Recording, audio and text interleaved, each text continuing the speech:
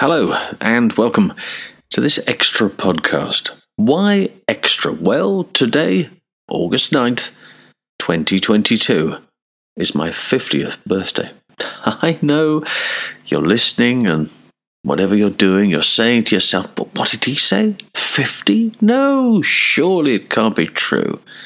Well, it is. And under the circumstances, I've done reasonably well. Although you will be able to find out more about me a little later on this year. More to say about that later this month, perhaps.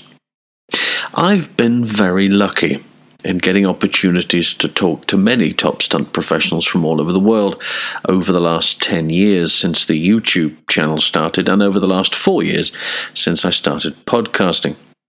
I thought, unlike conventional birthdays where the guest provides for the birthday boy, I would reverse the tables and give you a gift instead.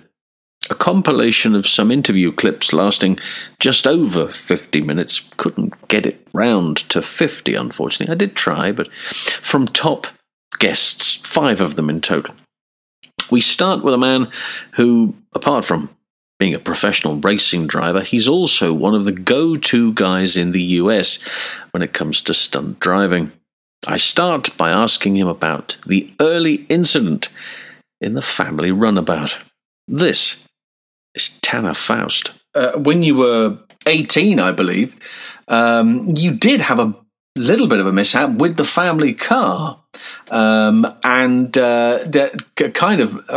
is so good, yes. You know, you had a bit of an issue there, and this would have given you a sort of literally a crash course in gravity, as far as that's concerned. Did that shine a light on thinking, you know, just how lucky you were in that case? Because obviously, there's no cage in this. I mean, this is an actual physical accident you've had. Do you remember much about it? Oh yeah, I remember it like it was last week, and it was, it was a brown Honda Civic wagon. Okay. Or state? Did you say state car? Yeah. Yeah, state. Yeah. There were some roads in Northern Virginia that were just awesome. They were kind of like tunnels through the trees, and you could jump the cars a bit. And Is that I ended up jumping. Yeah, I jumped one road, and the road ended up turning on the other side of the jump. So we went off the road and rolled 7 times back over front. Oh. So I still have never done that again. Even crashing for a living, I still have never done a back front tumble like that.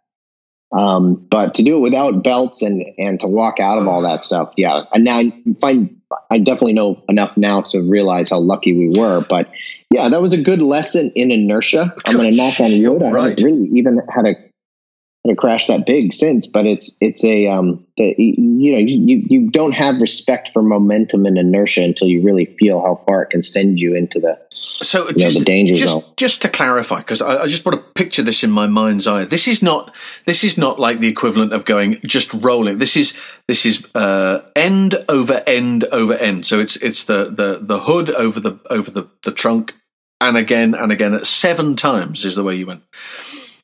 Yeah, it was pretty gnarly, and it was in this briar bush. Okay, so this is Virginia, lush vegetation and thorn bushes. So it's actually fairly soft at the very end, but a friend of mine, Mike Daniels, he climbs over my lap to get out because his door is sealed shut. Yep. It was a cold night, so he had on a down jacket, and I just remember saying, okay, hold on, calm down a sec, Mike, hold on. He climbs over me. He goes running out through the thorn bushes to get back to the street, and his jacket is shedding feathers everywhere. So he looked like this chicken running through bushes with feathers flying off his back, running in circles in shock. I mean, it was a pretty surreal scene for sure. Now, even of course, take into consideration that you've totaled the Honda. Having said that, you've walked away, the pair of you. You've probably got more injuries from that bush than you did from the accident itself. I would imagine that a very serious complimentary letter went into Honda going, all right, I've ruined one of your vehicles, but boys, you really know your engineering. That was seriously well done. I was optimistic 18-year-old, so I even fired it back up and tried to drive out of it. And it ran. But did it turn over? Yeah, it ran. It ran there, but it was just high-centered in the bushes. It couldn't go anywhere. Wow. And So I ended up getting a Honda CRX after that. I stuck with Honda for a while, so that was my payback. After that roll in the Honda, end over end, can you believe it? Now, let's talk to a stunt woman who comes from a remarkable family. Kachina Deckard is the daughter of top-flight musicians Greg Deckard, who played guitar with everyone from Bad Company and Uriah Heep to David Gilmour. Her mum is Jody Lynn Scott, who is one of the world's greatest percussionists. She's played with The Who, Tom Jones, who gets a mention a bit later on, and Elton John, to name but a few. So, how does a girl from a musical family manage to get working in films, riding motorbikes and driving cars? Well, as she tells us here, probably by accident. Let's go back to maybe that pre-stumbling into the work thing. So if you look at your biography from an outsider's point of view, they look at it the fact that obviously you've had this background with your parents, and then there's a sort of shift into speed and motorcycles. Where did that come from? Was that something that you were doing at weekends, or was it something that you were doing as a hobby, or how did that start? That passion for the motorcycle. Well, funny story again.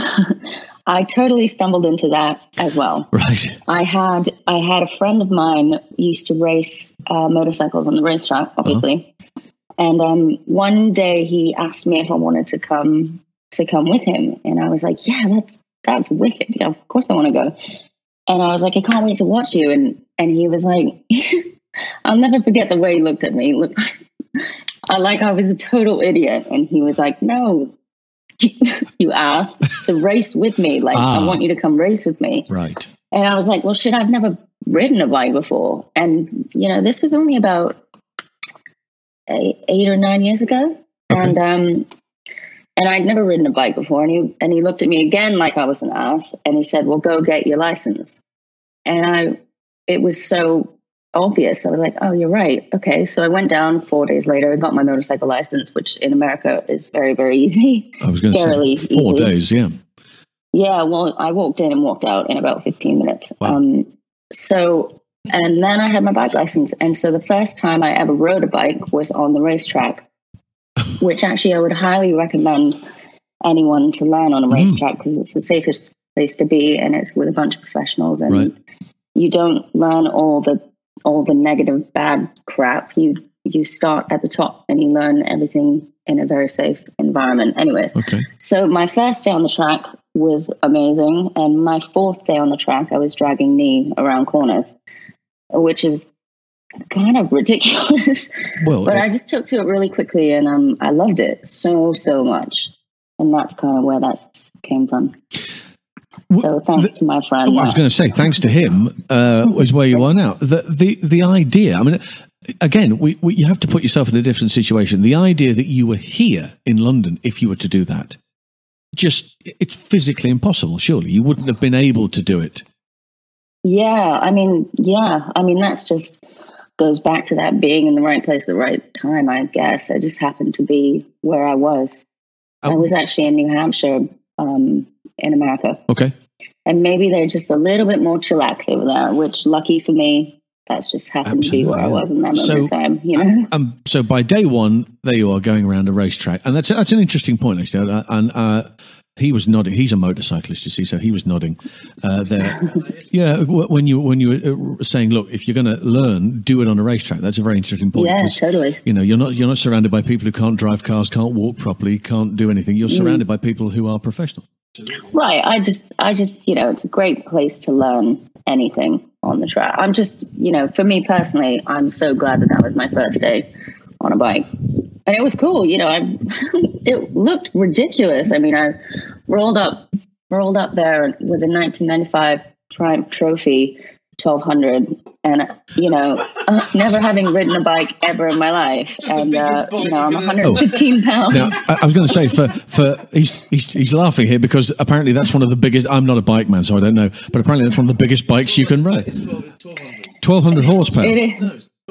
Yeah, 90. It was a beautiful bike, a 95. I love those Triumph Trophies, but it was the first bike I ever sat on. He turns up a 1200cc motorcycle. Wow. Okay. He was just putting the maths together there. So I drive a 1.8 as a vehicle, as a car, and you've turned up with a 1.2. Okay, that's it's unbelievable that you would be able to do it. Of course, but invaluable to you. Well, the beautiful thing about never doing anything before is that you have like a kind of a really nice naiveness about it, and you don't know all the wrong things that could go wrong, which is good and bad. But I was clearly very confident. I just knew I could do it, so I just got. He told me to get on the bike, so I did, and we had a great day. So this, of course, obviously a natural ability.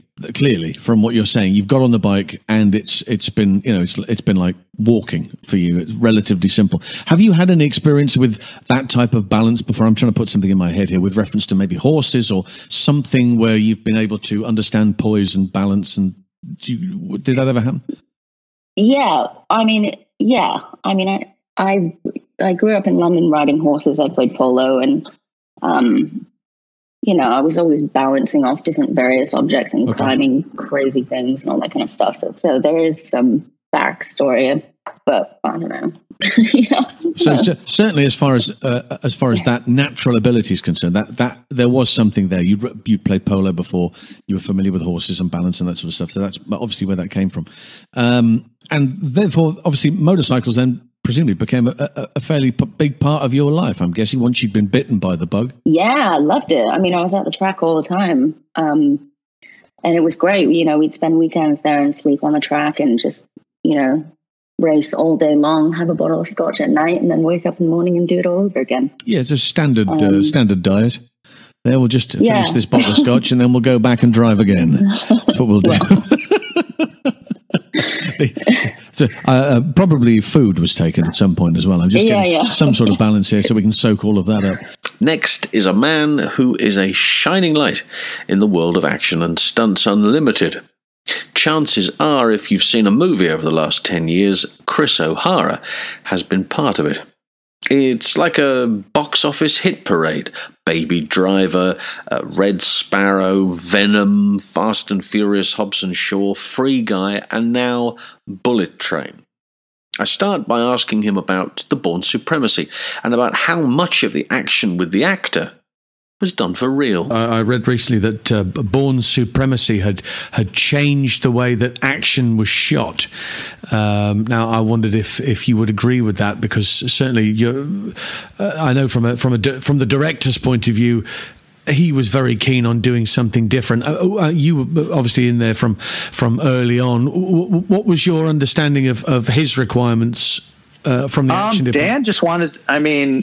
Dan just wanted to be in it. He wanted you to be in the car chase. He wanted to feel it. He wanted to he created this energy that, he did a lot of handheld cameras. He was, on insert cars with handheld cameras. He was in the car with you driving. It just kind of gave you this kind of very frenetic kind of vibe and visceral feel when you were in these car chases. And it was something that hadn't really been done before. Maybe it had been done before, but it hadn't been so in such a mainstream movie. I mean, I can't look at, I look back at any references in film of things that kind of had that same kind of vibe, but it was just, it was the right time for everything to align. Sure. It was a great character. It was a great story. It was a great script. It was something fresh. It was something new. It was the new Bond. Yeah. So it had all these eyes on it, and then had this great car chase that just was something new, and they just kind of built on it. It was great to be part of it. And it's one of those, and then also, with the car chase aspect of it, they also did the fight aspect of it. There was a style of fighting in the Bourne movies that set a whole new genre. I mean, when we I feel very fortunate to be part of a couple movies out there that kind of people referenced for years and years and years. They knew that I was part of the Matrix. So they go, we want the Matrix style action. Right. Okay, that's great. I was part of that. we can do that. And then it was the Bourne. Oh, we want the Bourne kind of action, which again was super satisfying to know for a while there, I was part of 2 movies that every movie wanted to copy. Yeah. They wanted that whole thing. It's that phrase, isn't it? It's when the director says, right, this is what I'm looking for. You know, this movie, I want that, only better. And then you have to go, oh, hang on, that was really very good. You know, how much more have I got to do to create that? But those, I mean, there's been car chase sequences left, right, and centre, but not like that, because it was done in a certain way. And the fights, you know, having a fight with a magazine, for instance, instead of a prop, you know, some other prop. Super clever, just outside the box thinking. How much do you think the edit added or took away from the film, though? Don't say 3 minutes. 12-minute fight. It's cut down. I think the edit kind of, I think it helped it. I think it's just, you know, when you do the whole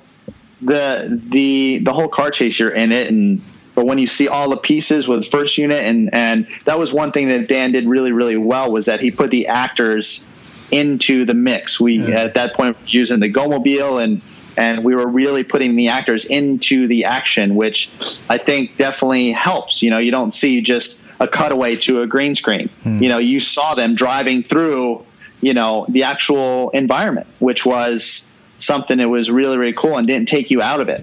There is a moment in that where Matt Damon is in the car and is broadsided by another vehicle, and then it spins around the road. Now, obviously the edit cuts from it arriving in the shot, and then boom, then it cuts to him. But it looked so real. I mean, was it done on a sort of on a gimbal, or was it how was it done? So that was kind of, you have to get a plate, right? So you have to do a plate shot to get Matt into the situation. And so I was the one for the big wide shot, got broadsided by the car. Right. And then we did the same thing with a camera car, like a trailer with a camera on, that put the camera right into the line of fire. You put a crash housing around it.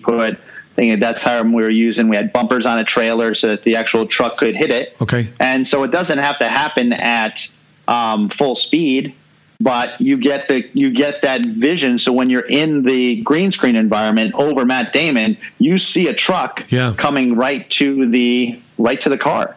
And so at that point, then you do have it on kind of, I don't know if we had a turntable at that point, but we definitely had it hooked up to a ratchet that kind of gave that input to the car, that whipped it around, that kind of gave the action that would actually happen, or that did happen in the wide shot with Matt Damon. And you throw some rubber glass in there, and it's pretty seamless. And that was something that Dan Bradley had done early on a movie called Adaptation. Right. It was, and so I think Spike Jonze had directed it, and I know that Dan Bradley had worked with Spike Jonze a bunch, and so he had done that shot on Adaptation, and so it was one that people, again, one of those shots that people talked about for a very long time, and so again, that was another one that goes, we want the car hit from Born Supremacy, or we want the car hit from an Adaptation. And so being around it and seeing how it was done, it was just another one of those moments in cinema that has now been recreated numerous times since. It also helps that I think it was an interview with Graham Norton that Matt Damon has wrecked a fair few cars in his time, so he is familiar with what happens when you get impacted by another car, and he did sell it terribly well, I must admit. You know, that we put everything together and you're in the middle of an actual car crash, and there's no two ways about it. It was great stuff. Next is a stuntman who sadly left us in August of last year. Arsha Agadasi was from Iran and was capable of just about everything. His passion for the movie business and the stunts he and his team performed couldn't be contained. As you'll hear in this clip, myself and my co-host Blake Spawn don't say too much. We let Arsha speak as he's bursting to tell us all about his life in stunts. I opened by asking him about his stunt group Stunt 13 and about stunt women in Iran. So let's look then at Stunt 13, which is obviously the concept that you're referring to, and the company that you founded. You've mentioned there with reference to women and the business. Of course, one of the major women there is Marsha Ahmadi, who of course went on to come over here to the States. And so it was you, Marsha, and Amir. Yeah, they are my students. Right. But Amir came after 2 years, which is I had 2 years my own institute. Then I accept him, and because I saw these guys, they are doing parkour in the park, and I just don't like these guys doing parkour outside. I mean outdoor without any crash mat. And I invite them to come to my club because I have a crash mat and everything. And I said it's the best place for you guys doing parkour because I don't want to see any people get damaged. As the stunts, we're always looking for safety, which is I learned from Peyman. Right. To you always responsible of the safety of the people. This is the main job of the stunts. Certainly. That's why it goes on my mind, and I'm a very good student, and because I grew up when I was 4 years old, I grew up with the martial arts, with the obey your teachers, always respect, and this is the way I grew up. That's why I obey the way even Peyman told me. Then I had 25 students, and the two names that you mentioned, these guys are just two of them. Right. But I love them too much because after 4 years, Amir looks like one of my brother. That's why you see their names too much. Yeah. And I found Mahsa as my girlfriend after 4 years. And she works for me. Amir has worked for me. And we had a great time together. And I teach everything which is I learned. And I try to make them position in which is we never had. I can make an example. When me and Peyman went to the set, I can say they teasing us, they joke us, and they don't respect us at all. And even the catering give us the good respect. I can say that. I was going to say you must never annoy anybody on catering because it'll end up they'll poison your food if you're I mean stunts is not the unknown. Stunts was really unknown on that moment. But Peyman with me and the crew, we fight too much to get the position, get the respect. Right. And when we lost him, I fight more because I see my great teacher died and he put his life for his beliefs. Yes. So that was my duty to continue the road he started. And I have to finish it the way he liked to. But right now, when I go to the set, the director come from the monitor and come say hi to me and all of my crew to show their respect because I respect them a lot. I respect every people on the set, and I have a very, very good energy filled between all of us. I can say when Gary Paul will come to the set and the first day, because we've been doing rehearsal almost 2 weeks, something like this. Well, let's touch on that for a moment because, of course, you're referring to Skyfall, and this was in Turkey. Where you were filming this, there's a number of sequences. You're involved in the market sequence and also in the motorbike sequence. I particularly enjoy the moment where Lee Morrison comes crashing through the window and you're all sat around the table right underneath it. Yeah, Lee Morrison and Robbie Madison. Man, that man is unbelievable, amazing. Robbie Madison, he's really rock. Can you put into some sort of words for us try and understand it from your point of view? That you've seen these movies, you've seen the action and all the excitement that goes on, and you've done the action concept, and you've followed this mentor of yours to suddenly get an opportunity to work on a Bond movie, which is a very big job, and not only a Bond movie, but this Bond movie, which was hugely successful. Give us an idea of that. I always say here in my country, I was so lucky. I'm unbelievable lucky. But I made my luck always. Sure. I fight for my luck. I'm living in a country which is we have no opportunity to show yourself. It's a very restrict country, and it's really hard to shine. But I always say, if they just put you in, if you just make you on the limits too much, your potential gets high too much. I mean, you fight inside of yourself to shine because you want to show yourself. And I was working one Turkish movie, right? And I jumped with the car above the truck. And it's a funny story because when I prepare my pipe ramp, when I prepare the truck in front of the pipe ramp and everything, I hear everybody's whispering in the Turkey language, which is I hear something and I don't feel positive energy. I feel negative energy, unfortunately, in that moment. Right. I believe it, and I just always get this signal from the outside because I learn from the signals from the outside. Because as I told you, I have not a chance to learn a lot from the payment because we lost them too much. That's why I try to learn many things by my experience, unfortunately.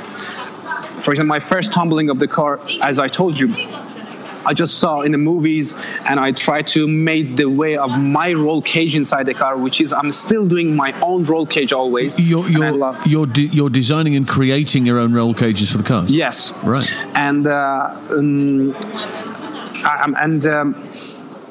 when I want to do that Turkish movie, I see the whispering, and I said, "Okay, what's wrong? Is there something wrong here?" And my friend said, "No, everything's okay." But I said, "No, I don't see anything's okay. I don't feel good something here." And I said, "Okay, these guys say you cannot jump." I said, "I mean, I have not authorized to jump because I'm Iranian." No, it's not about authorized. You cannot because you cannot. You're not able. Oh. I'm not able to jump, so why they are invite me? Why they are paying me for this? Yeah, exactly. And I said, okay, who said that? I said, no, don't make a fight. I said, man, I don't want to make a fight. I just want to ask him why. Because maybe he sees something which is I don't see, or because it's Turkey. Maybe they know something about this field or something. Yeah. Maybe they have some knowledge. I said, no, because there are too many. I said, okay, how many? I said, too many. I said, okay, 5, 4, 6. How many? I said, all of them.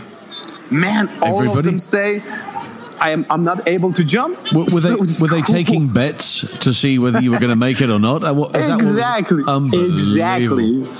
And I said, and I go top of the car because we have a roll cage and you can't go on the top and nothing happened. And I get the megaphone. What you call this? Yeah, big megaphone. Said, okay, I know you said I'm not able to jump, and I want to make a bet. I want some of this action. Yeah, and nobody talked. I said. Okay, I said this car will jump 35 meters. Said, and in the Turkish language, olmaz means impossible. And everyone said olmaz. And I said, who said that? And some guy said, maximum you can jump 8 meters. I said, 8 meters? 8 meters? The length of the car is 5 meters. I cannot even jump the 2 times length of my car. So you say 8 meters, so maximum 10 meters.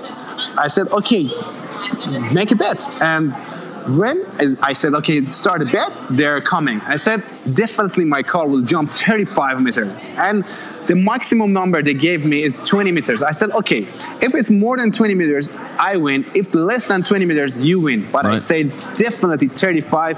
So I will say minimum than 30 meters, you win. Right. And then everybody gets happy because 30 meters is a number which is they said it's impossible. They assume that they're going to get some money from this because you're not going to be able to do it. Exactly. Okay.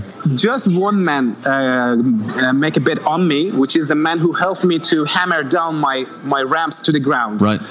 Because he worked to the hammer, smash the pin to the ground. Yes. That's why he feels so feel friendly, more friendly with us. Confidence, yeah.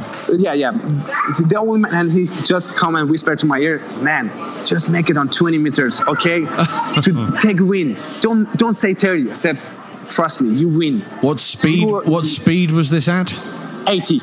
80 miles an hour. Not miles. Oh, kilometers. That were 40 miles an hour. Yeah. And but my style, when I want to exactly on the moment touch the ramp, but depends on the scene definitely, I just push the gas to kick him. Yes. To more power, more energy to initiate pretty well. Because when you have a kicker on your ramp, a kicker gets your speed lower. That's why for equalize my speed, as I keep steady on 80, but on the last moment I push the gas up to push the gas. And I always put the wheels on the opposite side to make a barrel roll. But in this situation, I cannot do the barrel roll in the air because I asked the truck because they asked me to jump through the truck stuff. But the truck they bring it for me, the length of the cargo is not too high, and the length of the difference, the bottom of the truck, the trailer, it's like it's too high, which is I'm totally afraid. Before I jump high, I touch to the iron part, which is. It's very bad pressure. That's why I said I don't go on the barrel. I go in the middle of my car on the pipe ramp. So it looks like a ramp for jumping. So they didn't let your car to the barrel in the air. So I did my jump. As soon as it came out from the car, I just said, bring the meters. I just meters, and it's exactly 35 meters. Oh, man, they just, as all movies, they come to hugs you, and they're all happy. And I said, okay, it's a time to take bets out. And too many cigarettes coming. I said, man, no chocolate, no money. So no, we make a bet on cigarettes. Fuck, I don't smoke cigarettes. Why no chocolate? You couldn't fund your next gag then? Nothing. The director was so happy and he said, okay, please don't put picture anything on any social media on something. And when in the road, when I went back to my hotel, I seen on Facebook, they put a picture of my jump. I said, who put this picture? The director said, no one put this picture. And I just want to make a call. I said, the director profile. And I just called him, you said don't put any pictures, but you put the picture exactly right now. I said, yes, because I see this is not a sacred type of sacred moment of my movie, so you can't put it. And I said, okay, would you please type the meters, because for me this is very important. So yes, of course. And I put it and I share that, share his picture, and in the road I see Gary Powell liked my picture. Like my picture. Have you got the video? Have you still got the video of this? Yeah, I have. 20. And I said, so definitely it's a fake profile of him, because it's not interesting for him, the car jump of the truck. He see billion sequences and shots like this. And after 3 weeks, I received an email, and they said, we are going to shoot the next James Bond movie in Istanbul and Adana, and we see your job and we're interested to you come and involve, but you need to send me back an email. And I said, okay, this is a very fake email, but it's so funny. I answered. I said a very nice joke. And after 2 weeks after this email, I sit and watching TV, and my sister is beside me, and my phone is ringing, and someone with a very British accent speaks, okay, we are going to shoot the next James Bond movie in Adana. I said, okay, where is Adana? I said, it's in Turkey. I said, okay. So you answered our email, and I just want to confirm you have to be there on that date on 2 p.m. And I said, okay, I will be there. And hang up. And my sister said, what's going on? I said, that's joking. Someone called me and said, come to the James Bond movie. Imagine. It's not possible. And my sister said, maybe it's right. I said, come on, James Bond movie. I'm not even the spark on it. I'm nothing. Billions great stunt women, stunt men are there, and no chance, definitely no chance. And I said, I thought maybe my friends from Turkey, because I had even bungee jumping in Turkey. Yes. I made a bungee jumping in Turkey, and I had a big problem with the mafia in bungee jumping in Turkey, because they treat me, you have to go back to your country, we don't let you to make a bungee. I said, man, I come here to make a bungee, and I earn money from the bungee and go back home. And which is I did. And I thought, okay, these are my friends. They want to invite me to the Turkey again with a joke, because they know I love stunts. They know when they said anything is about stunts, I put all of my life, my time, my everything's on it. So they want to bring me in Turkey again and make a joke with me. That's why it's okay. It's a good reason. Say James Bond. Of course, it's not James Bond. 1 week before the date, I just suddenly feel something in my stomach. I said, maybe it's right. Maybe it's a real story. Or maybe it's a Turkey James Bond, not real James Bond. Because some Bollywood movies always copy the movies. I said, maybe it's a Turkey cinema movie wants to make a James Bond movie for themselves and they call it James Bond. I said, okay, I go. I take tickets and go there. And Adana airport is very small. And when we go out, just 40 people was in the airport. Nothing more. So with your eyes, you can easily see anyone comes to you to look after you or not. So everyone goes out, nothing in the airport. I just standing in an empty airport and said, okay, definitely was a joke. No one even come to us. And I just saw it, just by chance, I had the number who calls me. And I just called him back and said, okay, I'm in the airport and nobody comes. I said, your plane got a 2 hours delayed. Wow, she knows that. She said, okay, go out, find the boss. It's called B25. I said, B25. What is B25? It's a line of the boss. What is a B? It's not even the name of the movie. The James Bond is the James Bond. It's a 007 or something. What's B25? I never guessed it means the Bond 25. Number 25. Yeah, I never guessed that, because it's not even 1%. I just told myself it's a real story. Then I knocked the door and the man, very big fat man, is sleeping like this. And he opened the door. He didn't even say hi to us. And I just sit in the bus and said, okay, maybe he stole us. But that was adventure. It was a nice story. Let's go. Let us stole us. We go somewhere and have an adventure. We were we arrived to the very big place. I saw 6 Land Rover, gray one. I saw the bikes rider jumping. I saw the cars drifting. It looks like paradise. I just look everywhere. Oh man, this is paradise. Oh, what is it? And I saw some man's passing with the ID card in the chest, and I tried to see the name, and I didn't see nothing because he passed so fast. And he come and said, okay, you are late, and you need to take an exam, and if you accept, you go on this way. If you fail, you go that way. I look at that way, I see 2 bosses with the many people, which is they are failed. I said, oh, it's the exam. Okay, let's do it. And I said, okay, what we started? I said, with the driving.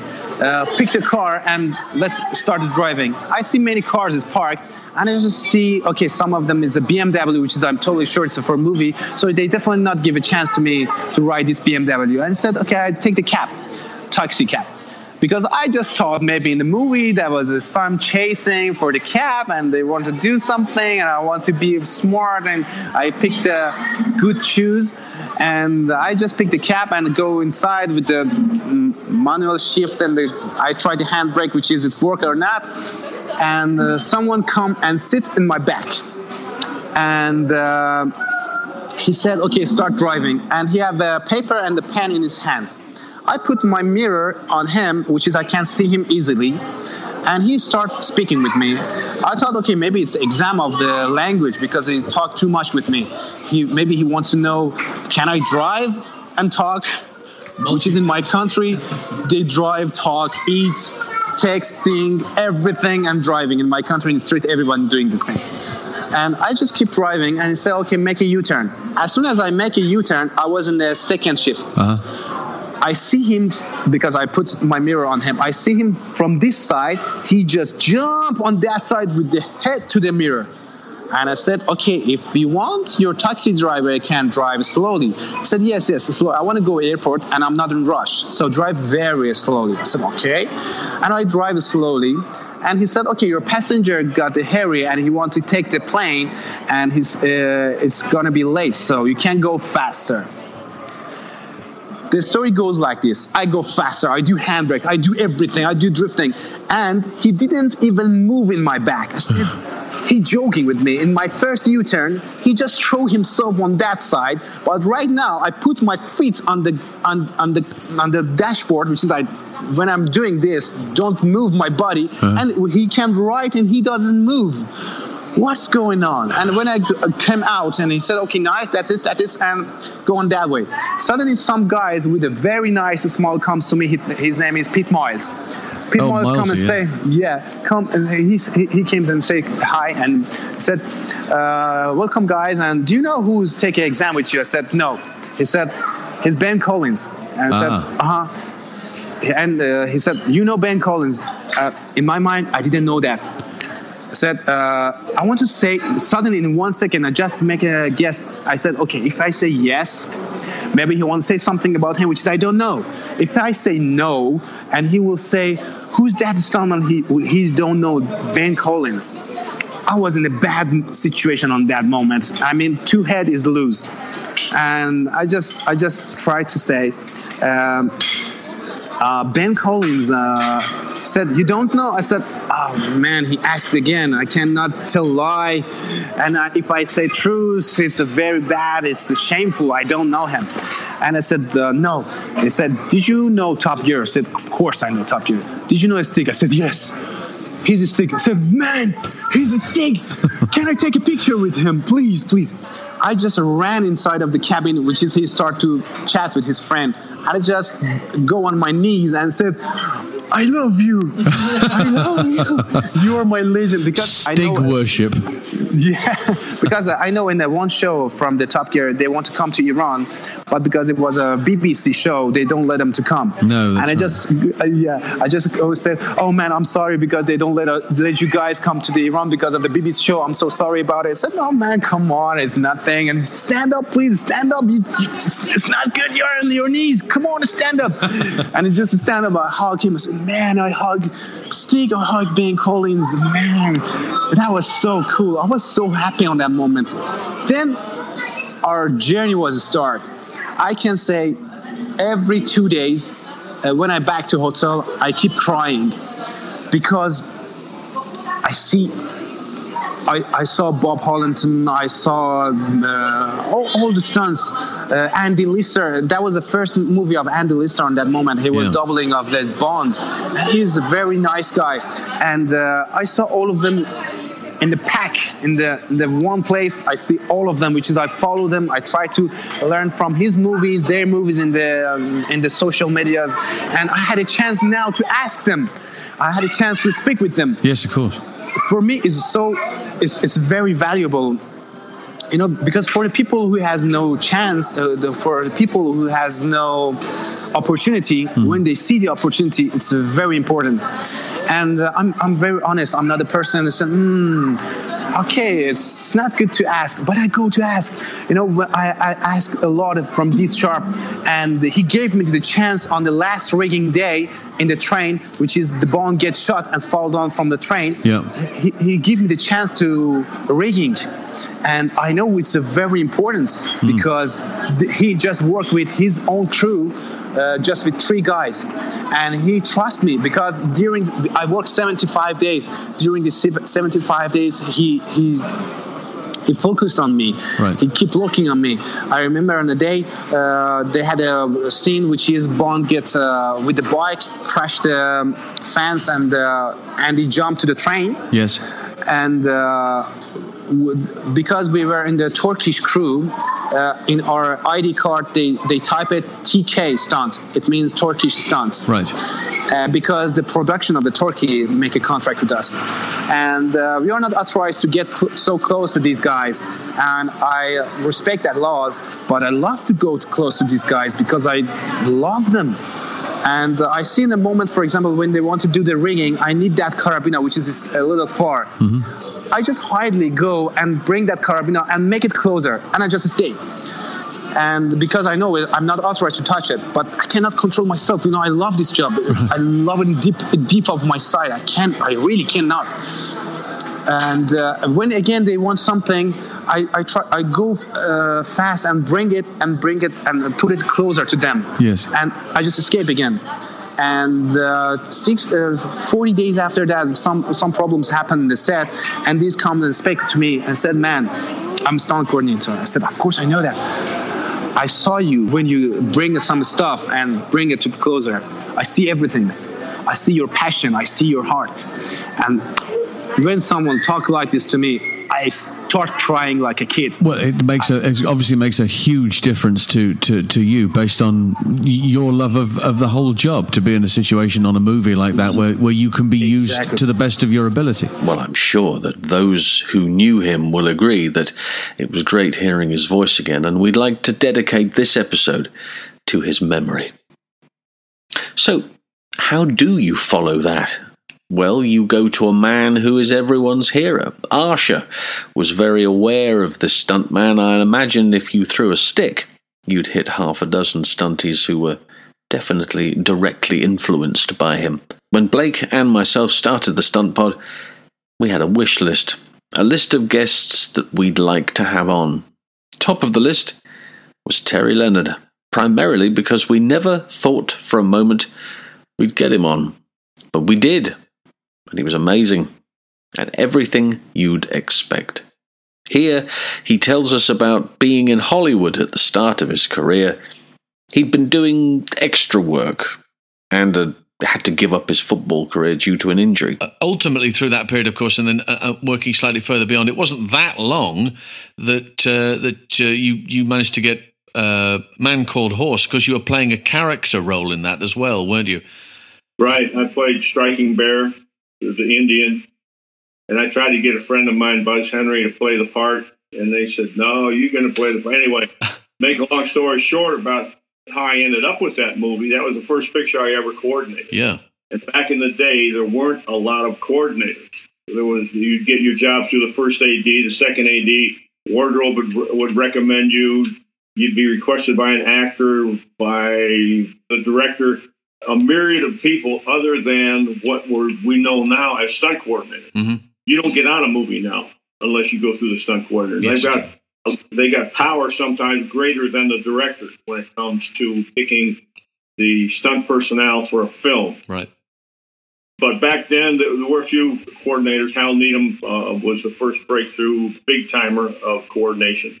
And on a picture, a director would pick out a certain guy that would help him, but he was not known as the stunt coordinator. Uh-huh. So, interestingly enough, I was over in Spain doubling Jim Brown, the black football player, on a movie called, with Raquel Welch, a movie called 100 Rifles. Right.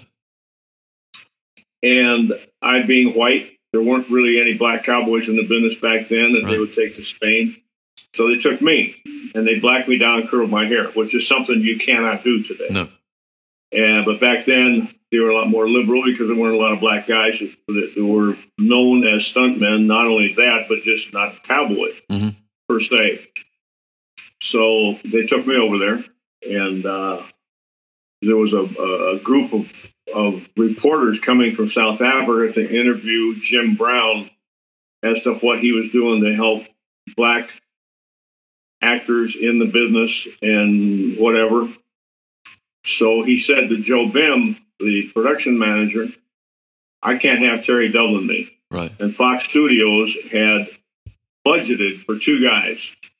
They budgeted Stan Barrett to double Burt Reynolds, which he never came over, and Donna Garrett to double Raquel, and myself to double Jim Brown. Well, Donna Garrett came over. I went over. Barrett didn't come over. Right. So they didn't have the budget to keep me and bring another stunt guy.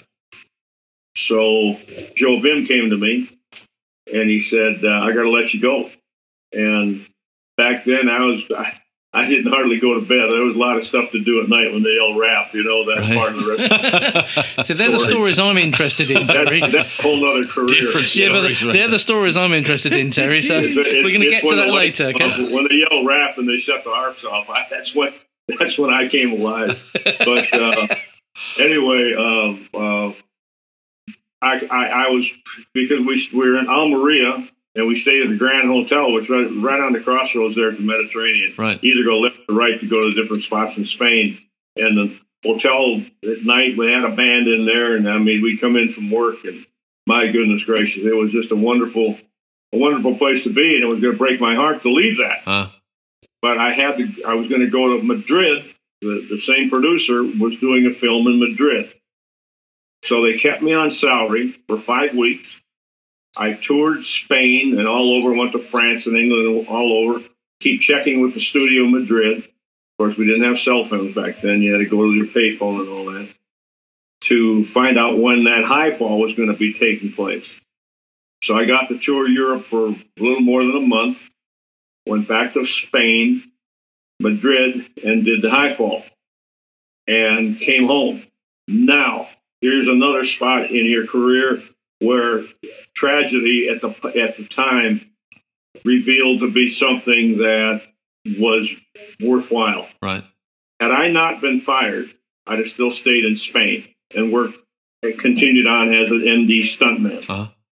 I was fired, and the timing was right. I got off the airplane in L.A., and for some reason I said, I need to call my answering service, which was Teddy's. Back then, everybody, if you were a stunt guy, you were listed with Teddy's. Right. If you weren't with Teddy's, you couldn't really be considered a stuntman.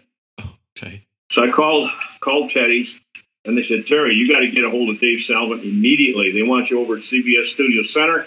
They want to interview you for a movie to coordinate as the stunt coordinator. Uh-huh. So I had at that time, the taxi took me to, I didn't even go home.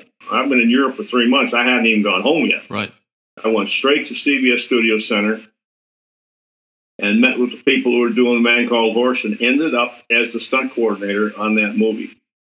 400 head of horses. You can't believe. Everybody said, what is Leonard doing coordinating that movie? Now, you talk about guys angry at me. Yeah. Boy, and some of my dearest friends today, I heard through the grapevine what they had said about me. And, of course, I've forgotten all of that. Didn't matter to me later on. But there was a lot of guys that were just saying, what is that dummy doing? He don't know anything. And they were right. Yeah. They were absolutely right.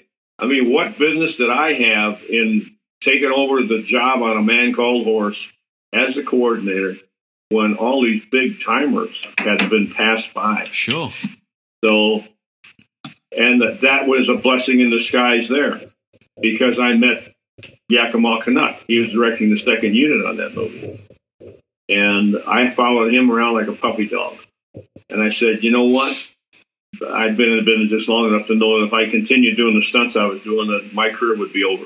And the lesson I learned in Canada about getting hurt, I realized I was not invincible, which I thought I was at one time in my life. And I realized I wasn't. So I followed Yakima around. I had dinner with him every night. He told me so many things. And I said, this is what I want to do. I don't want to be an actor. That doesn't interest me whatsoever. But I want to get in the Directors Guild. Right. And continue, hopefully, my career when I become too beat up to do what I'm doing now. And lo and behold, that's what happened. I mean, I've had 7 major hip replacements and a lot of stuff that's happened to me that would keep me from being an athlete anymore. But I made a living for so many years, along with doing stunts back in the day when you could be the director of the second unit. And I just pick off the biggest money stunts and do them. And I'm the boss. I'll do the. And to make a long story short, I ended up being a director, and I'm still doing it. So, and I'm almost 80, and it served me well. So those lessons, if you take time to realize and look through and be patient, sometimes tragedy will lead you down another path that if you hopefully you're smart enough to realize what's happening and where you're going. There you go. That's it.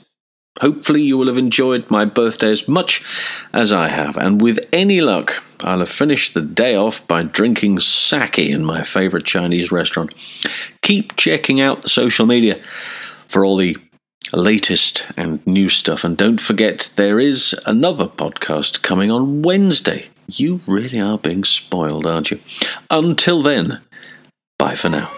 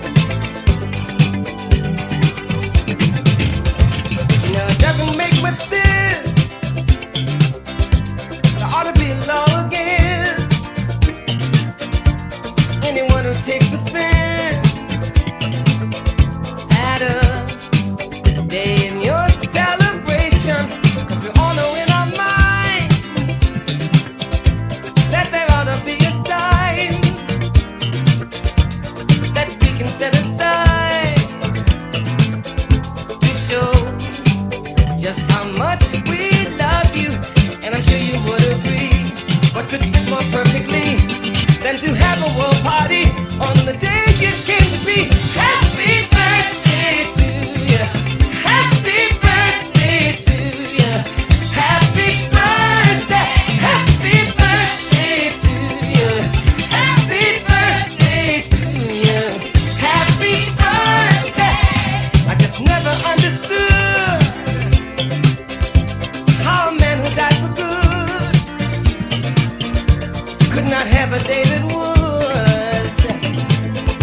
He said, aside for his recognition, because it should never be, just because some cannot see, the dream is clear as he, that they should make it become an illusion. And we all know everything that he stood for time will bring, or in peace our heart will sing. Thanks to Martin Luther King. Happy birthday to you. Happy birthday to you. Happy birthday. Happy birthday to you. Happy birthday to you. Happy birthday. Why has there never been a holiday? Where peace is celebrated all throughout the world. Time is overdue for people like me and you, who know the way true is love and unity to all of God's children. Should be a great event, and the whole day should be spent in full remembrance of those who lived and died for the wonders of all people. So let us all begin. We know that love can win. Let it out, don't hold it in.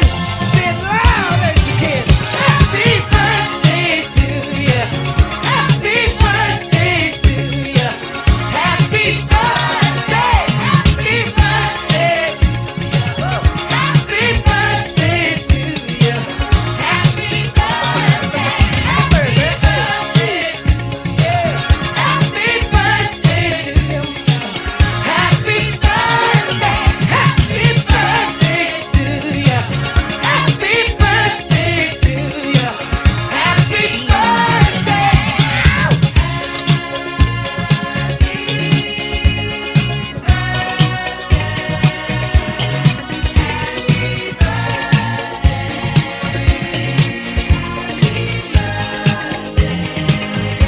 Ooh, yeah.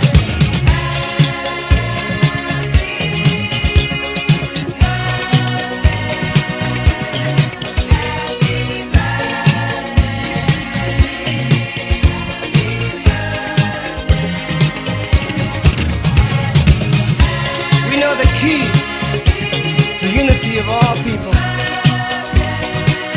is in the dream that you had so long ago that lives in all of the hearts of people who believe in unity.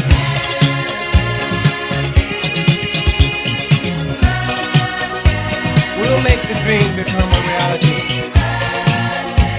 I know we will, because our hearts tell us so.